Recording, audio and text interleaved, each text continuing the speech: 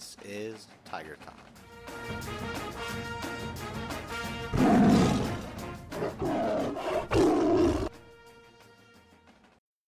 Welcome to Tiger Talk. I'm Nathan Fry, and this is the FrightCast.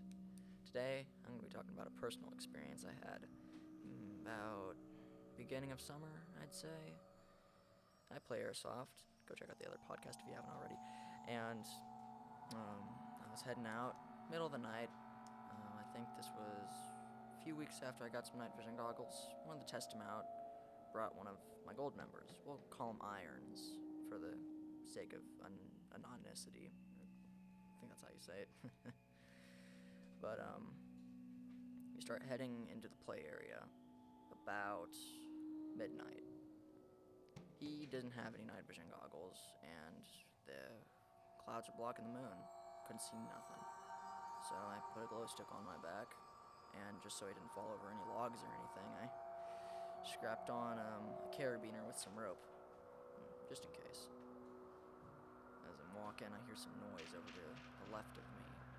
I'm going down a gravel path. It's the middle of the night. I thought it might be a deer or something. I turn over. I see something standing there, about 6 foot tall. I thought, maybe it's one of the neighbors just, I don't know, doing something, taking a leak. I don't know.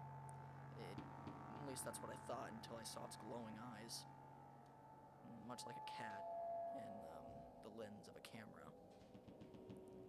And, being in the middle of the night and horrified, I decided to, walk over. I didn't want to scare Irons or anything like that. Went over, told him, we have to go. Started heading back.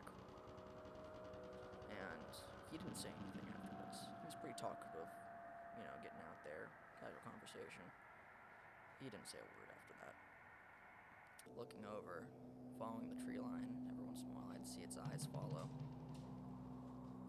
And every time I go back out into those woods, daytime or not, I try and keep a lookout for anything following me. It might be dumb to say out there for longer than a few hours, but, what happens, happens, I suppose. I think that's all we need.